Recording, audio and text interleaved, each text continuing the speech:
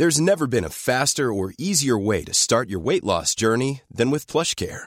PlushCare accepts most insurance plans and gives you online access to board-certified physicians who can prescribe FDA-approved weight loss medications like Wegovy and Zepbound for those who qualify. Take charge of your health and speak with a board-certified physician about a weight loss plan that's right for you. Get started today at plushcare.com/weight loss. That's plushcare.com/weight loss. plushcare.com/weight loss. Quality sleep is essential. That's why the Sleep Number Smart Bed is designed for your ever-evolving sleep needs. Need a bed that's firmer or softer on either side? Helps you sleep at a comfortable temperature? Sleep Number Smart Beds let you individualize your comfort, so you sleep better together. J.D. Power ranks Sleep Number number 1 in customer satisfaction with mattresses purchased in-store. And now save 40% on the Sleep Number Limited Edition Smart Bed for a limited time. For J.D. Power 2023 award information, visit jdpower.com/awards. Only at Sleep Number stores or sleepnumber.com. I'm Megan Gibson, Executive Editor, Foreign in London. I'm Emily Tampkin, Senior Editor, U.S. in Washington, D.C. I'm Ido Volk, Europe Correspondent in Berlin. It's Thursday, the 19th of May. You're listening to World Review from The New Statesman, a twice-weekly international news podcast. Every Monday, we interview a guest for their unique perspective and expertise. Then, later in the week, we come together to unpack some of the most significant stories in world affairs. This week, Finland and Sweden apply to join NATO. But will Turkey's President Erdogan derail their chances? Biz bunların neyine güveneceğiz? How can we trust Finland and Sweden? Apparently they're coming to Turkey on Monday. Are they coming to try and convince us? Excuse me, but they shouldn't bother. Above anything else during this process, we cannot say yes to those who impose sanctions on Turkey. Then, we turn to the tragic and upsetting mass shooting in Buffalo, New York. For the evil did come to Buffalo. It's come to all too many places. Manifesting gunmen who massacred innocent people in the name of hateful and perverse ideology, rooted in fear and racism. What is the hateful theory behind the killer's actions, and why do right-wing politicians and pundits keep spouting it? Thank you for joining us. Let's begin.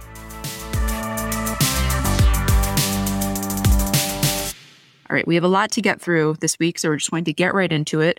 Megan, as our resident Nordic expert, we have spoken on this podcast before about how Finland and Sweden had announced that they were going to announce that they were probably going to apply to join NATO, and now they've done it.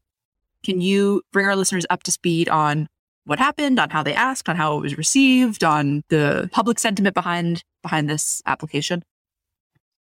Yeah, as you mentioned, we've talked about this a lot, and Sweden and Finland have been talking about this a lot, especially in recent months, as public and political support in both countries have moved pretty rapidly towards supporting joining NATO.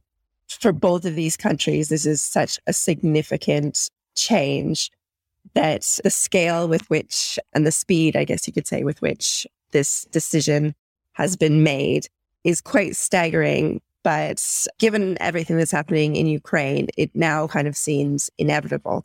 So both Finland and Sweden, have never been members of NATO.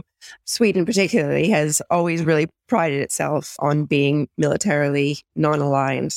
And Finland has definitely taken a really proud stance of its ability to kind of be the voice between Moscow and the West. But public support has just shifted so dramatically, particularly in Finland. Almost 80% support of the public is in favor of joining NATO. I mean, in recent weeks, it's just obviously inevitable. And they announced in recent days, Finland first, but then swiftly followed by Sweden and the Social Democrat government there, that they were going to apply together for NATO membership. And on Wednesday, the 18th of May, they together made that application to NATO. How is it? I mean, this is for both of you. We mentioned at the top there how Turkey might possibly play spoiler. But before we get to that, Megan and then Ido, how has this been received throughout Europe? Because I think in the United States, in Washington, D.C., at least in the Biden administration, there's enthusiasm for this. In NATO HQ, the statements came out that this was most welcome. But what about throughout the European continent? It's being taken almost universally positively.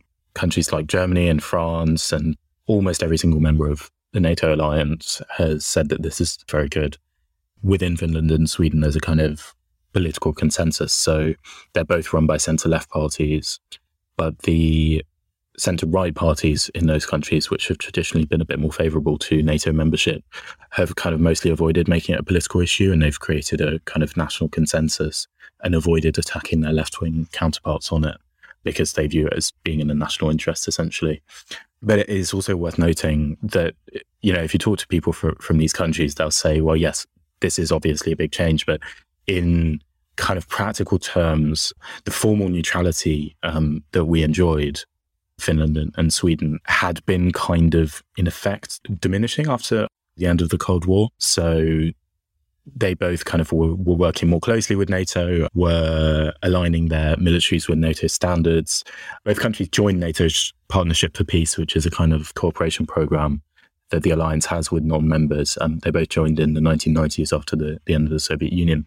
And so they had been kind of working quite closely with NATO. And actually the comments that you've seen from Russia in response to this move, which obviously should on paper really aggravate Russia because it obviously said that it was fighting this war in Ukraine to stop Ukraine joining NATO. And now it's ended up with a border with NATO that is twice as long. But actually the statements from Lavrov and Putin and other people about Finland and Sweden joining NATO have been quite measured. And some of the kind of Russian commentators that I've seen talk about this say that it's because it was kind of priced in. They might have been formally neutral, but there wasn't that much doubt as to where Finland and Sweden's alliances really lay.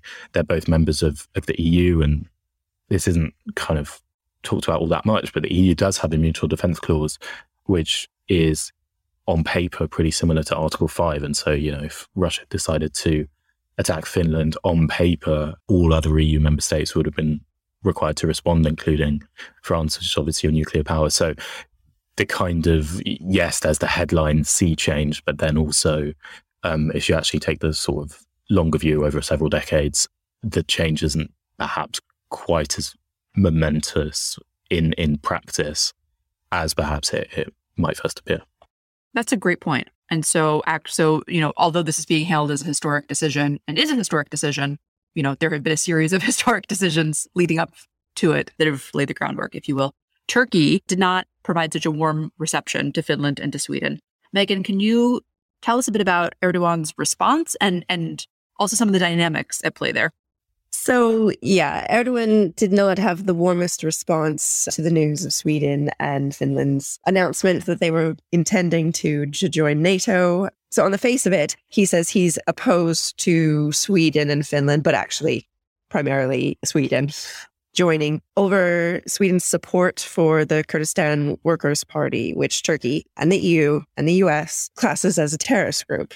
Sweden has refused to extradite individuals affiliated with the organization to Turkey. So this has been a long-running tension between Turkey and Sweden. And Erdogan is ostensibly going to cause a lot of issues over this because of his deep, deep feelings over this issue. Now, there's a view that Erdogan is actually just trying to use this as a bargaining chip to kind of get some things that he wants. A lot of people think it's particularly what he wants from the US. So he could be looking for concessions from the US. Erdogan wants re-entry back into the F-35 fighter jet production process. So if that becomes a bargaining chip that Erdogan thinks he could use, this could then become an issue for Biden and be a problem back in Washington. So it's not just a problem in Stockholm or Helsinki. Okay, well, that is certainly one to watch, and we will keep watching, and we'll have Megan back on the podcast to talk about how Turkey, Finland, Sweden, U.S. dynamics are shaking out. For now, we are going to turn to a deeply upsetting story. On Saturday in Buffalo, New York, an 18-year-old went to a grocery store and killed 10 people.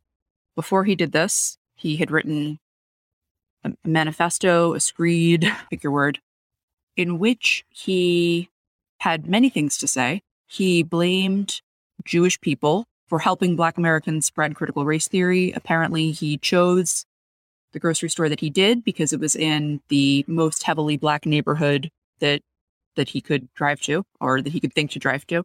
So this was motivated by anti-Semitism and clearly by anti-Black racism. He also wrote the most important thing he thought was that Jews were bringing in other people to replace the white race, and that, you know, the white birth rate was declining, white people are being replaced, da-da-da-da-da. This is otherwise known as Great Replacement Theory, and since it comes from France, if you could just tell us a bit about it, about its origins, just provide some context for this horrible event. Yeah, so the Great Replacement Theory, obviously, as this horrible episode shows, has a huge resonance across the world, or at least the Western world. But as you said, it started in France, and it started by a French author called Renaud Camus, who published a book in 2011, Le Remplacement. The theory holds that, in its original form, it holds that white Europeans are being replaced, progressively replaced, that their population is being replaced by immigration from the Third World, the Middle East, Africa, South Asia, in a kind of intentional move engineered by elites. And at least in Europe, this has been a really influential political idea that has gone from quite a marginal concept promoted by one author to a really quite potent political slogan across Europe. And we can see that, for example, in France, where this presidential election, the last one, was marked by an unprecedented centrality of this particular idea in the political debate. It was a kind of tenet of Éric Zemmour, the most far-right candidate present in this year's election. It's a tenet of his thinking and of his program, and he had absolutely no qualms about using this idea. Emily, you can talk about this much more kind of competently than I can, but it also seems to have made its way across the Atlantic. And so there's this kind of cross-pollination of ideas which begin in Europe on the European far right and then spread to America. And I suppose there are probably far right ideas which also begin in America and then spread to Europe. This has had resonance, unfortunately, around the world. The Christchurch shooter in New Zealand cited it, and apparently this Buffalo shooter was inspired by him. Megan, I know there was an attack in Canada last year. Yeah, in 2021, a man used a van to mow down a family, a Muslim family, and there was a lot of suspicion about where he became radicalized. You also see lots of overlaps, and I know it's a lot of these hateful theories and the radicalization that happens, especially when they're using sources such as the internet. The theories that they are motivated by can become quite inchoate. And so there becomes a lot of overlapping with other sorts of theories. Because you see strains, I think, from these incel killers who, while they don't necessarily focus that much on theories like Great Replacement Theory, there are strains of their so-called griefs and grievances in what they kind of write in their manifestos. I'm thinking of Elliot Rodgers' manifesto. I think that was in 2014. We've had some very good pieces up on the New Statesman by the writer Sarah Manavis, who has really looked at, online radicalization of men and where they get these theories and how these theories feed off one another and overlap. And so it's just really interesting to see how the different ways that this manifests around the world, because obviously, a lot of these websites like 4chan and 8chan, they're read all over the world. But what's really interesting to me is the way that this radicalization manifests itself, particularly in the US. Because while we do see attacks elsewhere in New Zealand and Canada, we see them much more frequently in the US. Yeah, and I guess what I would say, and I'm going to try to not get too upset while giving the spiel, but yes, there's online radicalization that appears to be what happened in the case of the Buffalo shooter. But we should be really clear that this isn't something from fringe online corners in the United States. And for legal reasons, I'm not blaming any one individual or series of individuals. Like, again, this was pretty clearly radicalized online, but great replacement theory. You can turn on Fox News and hear the most watched news host in the United States, Tucker Carlson, talk about it and why it's a real threat. There are prominent Republican politicians who espouse great replacement theory. Critical race theory is attacked, as it was in this manifesto, by politicians all over this country, by people running in school board elections all over this country. And I guess what is upsetting is to know that none of them are going to stop. They're not going to stop because of this killing. It is clearly rhetoric that is killing people, and they are going to continue to espouse it. Forget that that we're not going to do anything about gun control. They are going to continue to keep saying these things, knowing what the consequences are. It has been explained to them over and over and over again that it's anti-Semitic, that it's racist, that it's xenophobic, and they're going to continue. Wherever you are in the world, if you're interested in global affairs, you can subscribe to The New Statesman, in digital, in print, or both, from as little as £1 a week. That's 12 weeks for just £12. That's €1 a week in Europe and just $2 a week in America. Just go to www.newstatesman.com/podcast offer.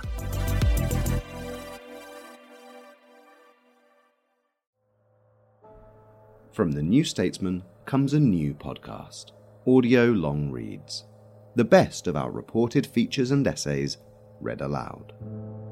Songs are like tattoos, Mitchell said on Blue. Having one written about you is immortality and fiction rolled into one. Featuring writing from our authors, including Kate Mossman on Joni Mitchell's former muse and lover, Jeremy Cliff on his journey through France before this year's presidential election, and Sophie McBain on the refugee crisis. "Don't die," he kept shouting. He didn't answer when Marwa screamed back, "Who is dying?" Ease into the weekend with our audio long reads, published every Saturday morning. Just search Audio Long Reads wherever you get your podcasts.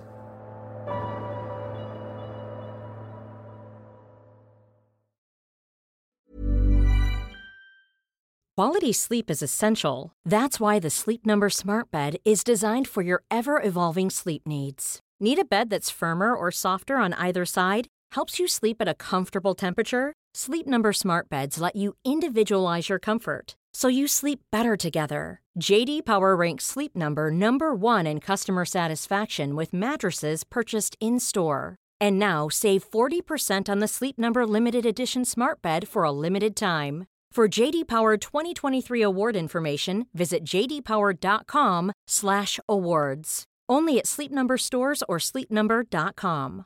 This is Paige, the co-host of Giggly Squad, and I want to tell you about a company that I've been loving, Olive & June. Olive & June gives you everything that you need for a salon-quality manicure in one box. And if you break it down, it really comes out to $2 a manicure, which is absolutely insane. It's also so easy to get salon-worthy nails at home with Olive & June. The difference between how your nails used to look when you did them yourself and now with the Mani system is a complete game changer. The best thing about Olive & June, too, is it's a quick dry. Dries in about 1 minute, lasts for 5 days, and full coverage in up to 1 to 2 coats. Visit oliveandjune.com/perfectmani20 for 20% off your first system. That's oliveandjune.com/perfectmani20 for 20% off your first system.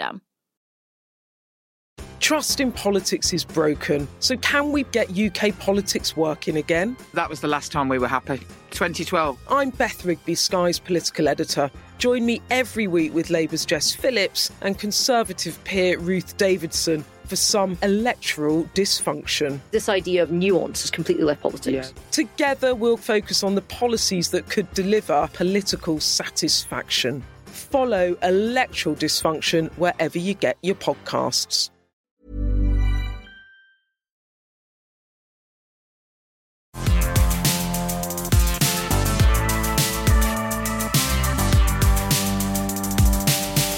Apologies for getting emotional there, listeners. I'm not going to ask them to do the sing-songy you ask us, as we just talked about a mass killing, but we do now have to turn to our... I should say that obviously we will continue to cover this in American politics and global politics, and we are going to turn now to our listener question. So, this week in French politics, French President Emmanuel Macron picked his prime minister. A listener wanted to know what the significance of this pick was, and so for this we turn to Guido. Yeah, so Macron has appointed Elisabeth Borne, who was previously Transport, Environment and Labour Minister, as his Prime Minister. The first thing you can say about her is something that in many other European countries would not be all that notable, but unfortunately in France it is. She's a woman, and she is the second woman in French history to serve as Prime Minister. There was one other in the early 1990s, Edith Cresson, who served for just under a year. Yeah, and so that's been fairly uncommon in recent French history. There's never been a female French president, and Borne is only the second female prime minister. So that's kind of the most obvious thing. Macron, when he was running for president in 2017, I think he said he hoped to repeat the experiment of the 1990s, but actually in his first term, he appointed two men to be his prime ministers. But now for his second term, he has appointed Borne. So he's kind of finally belatedly fulfilled that aspiration. The second thing is that she's kind of viewed as a bit of a safe choice. The expression that people close to Macron and his kind of supporters keep using is that she ticks all the boxes. So she's originally of the left. She was Ségolène Royal, who was a French minister. She was her chief of staff, and she was for a long time associated with the Socialist Party, though never actually a member. And she only became a minister under Macron. So she has that kind of centre-left lineage without actually ever having been formally too closely associated with the Socialist Party. So she was never a minister under François Hollande, the previous president, the socialist, who was historically unpopular. So she doesn't really scare the right. But neither does she have any kind of anti-liberal black marks against her that would disqualify her for being too right-wing. So another contender was being spoken about, which she had campaigned against gay marriage a decade ago. And so that was viewed as kind of pretty disqualifying. Mm. And then in terms of the kind of priorities that Macron set out for his second term, she was environment minister. And so as prime minister, she's now going to be charged with this slightly nebulous concept of environmental planning, which Macron's promised to implement. So as environment minister, she'll be well prepared for that. And as Labour minister, she obviously will have worked on increasing the retirement age, which was one of the few concrete promises that Macron made during his re-election campaign. And so she's going to have to support the proposal to raise the retirement age to 65. So all that together means that she's kind of viewed as a bit of a safe choice. Yeah, could I just ask you to say a bit more about, I know you don't like to make predictions or read the tea leaves, but just how, so I'm going to ask you to do that. Just a bit about how this might play in next month's parliamentary elections. So the big challenge for Macron is going to be to hold the two flanks of his electoral coalition together. So obviously he's got a big base of support on the right, on the centre kind of liberal right, but also the MPs on the left of his party who had come from the Socialists or maybe even from the Greens had become increasingly disaffected over his term, just because he had very much tilted right for most of his term. His two previous prime ministers, Jean Castex and Édouard Philippe, both came from the centre-right originally, and their policies were in that mould. And so if Macron wants to first win and then maintain a parliamentary majority, he's going to need to perhaps broaden the appeal of his politics a bit more to centre-left voters, and then he's going to need to keep the kind of left wing of his party happy once they're in parliament, and to avoid them becoming what they call in France frondeurs, kind of opponents who block most of the government's proposals. Of course, this is within the context of the French left having agreed on an electoral pact, which is still viewed as unlikely to lead the left to win a majority in parliament, but is definitely the strongest challenge that Macron's party is facing at the moment. So appointing someone from the centre left will be seen as an attempt to kind of respond to that challenge a little bit more. Thanks to all of you who sent in your questions. You can send yours in at podcasts@newstatesman.co.uk or by tweeting us. That's all the time we have for today. Join us Monday for an interview with Suzanne Hoff from anti-trafficking NGO La Strada about the Ukrainian refugee crisis. If you have enjoyed this episode of World Review, please like, subscribe, rate us, leave a review, and tell your friends. Our producer has been May Robson. Thank you for listening, and until next time.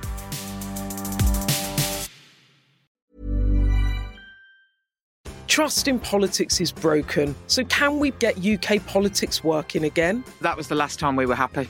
2012. I'm Beth Rigby, Sky's political editor. Join me every week with Labour's Jess Phillips and Conservative peer Ruth Davidson for some electoral dysfunction. This idea of nuance has completely left politics. Together, we'll focus on the policies that could deliver political satisfaction. Follow Electoral Dysfunction wherever you get your podcasts.